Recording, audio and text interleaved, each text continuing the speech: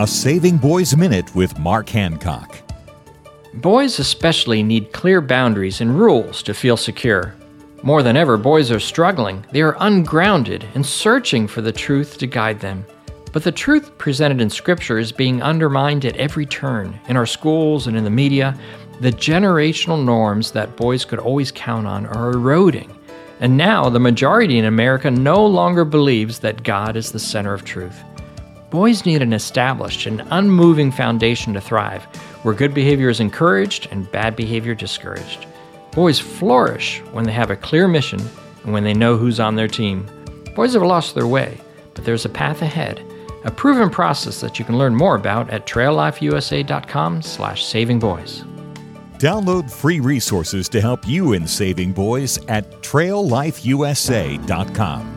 traillifeusa.com.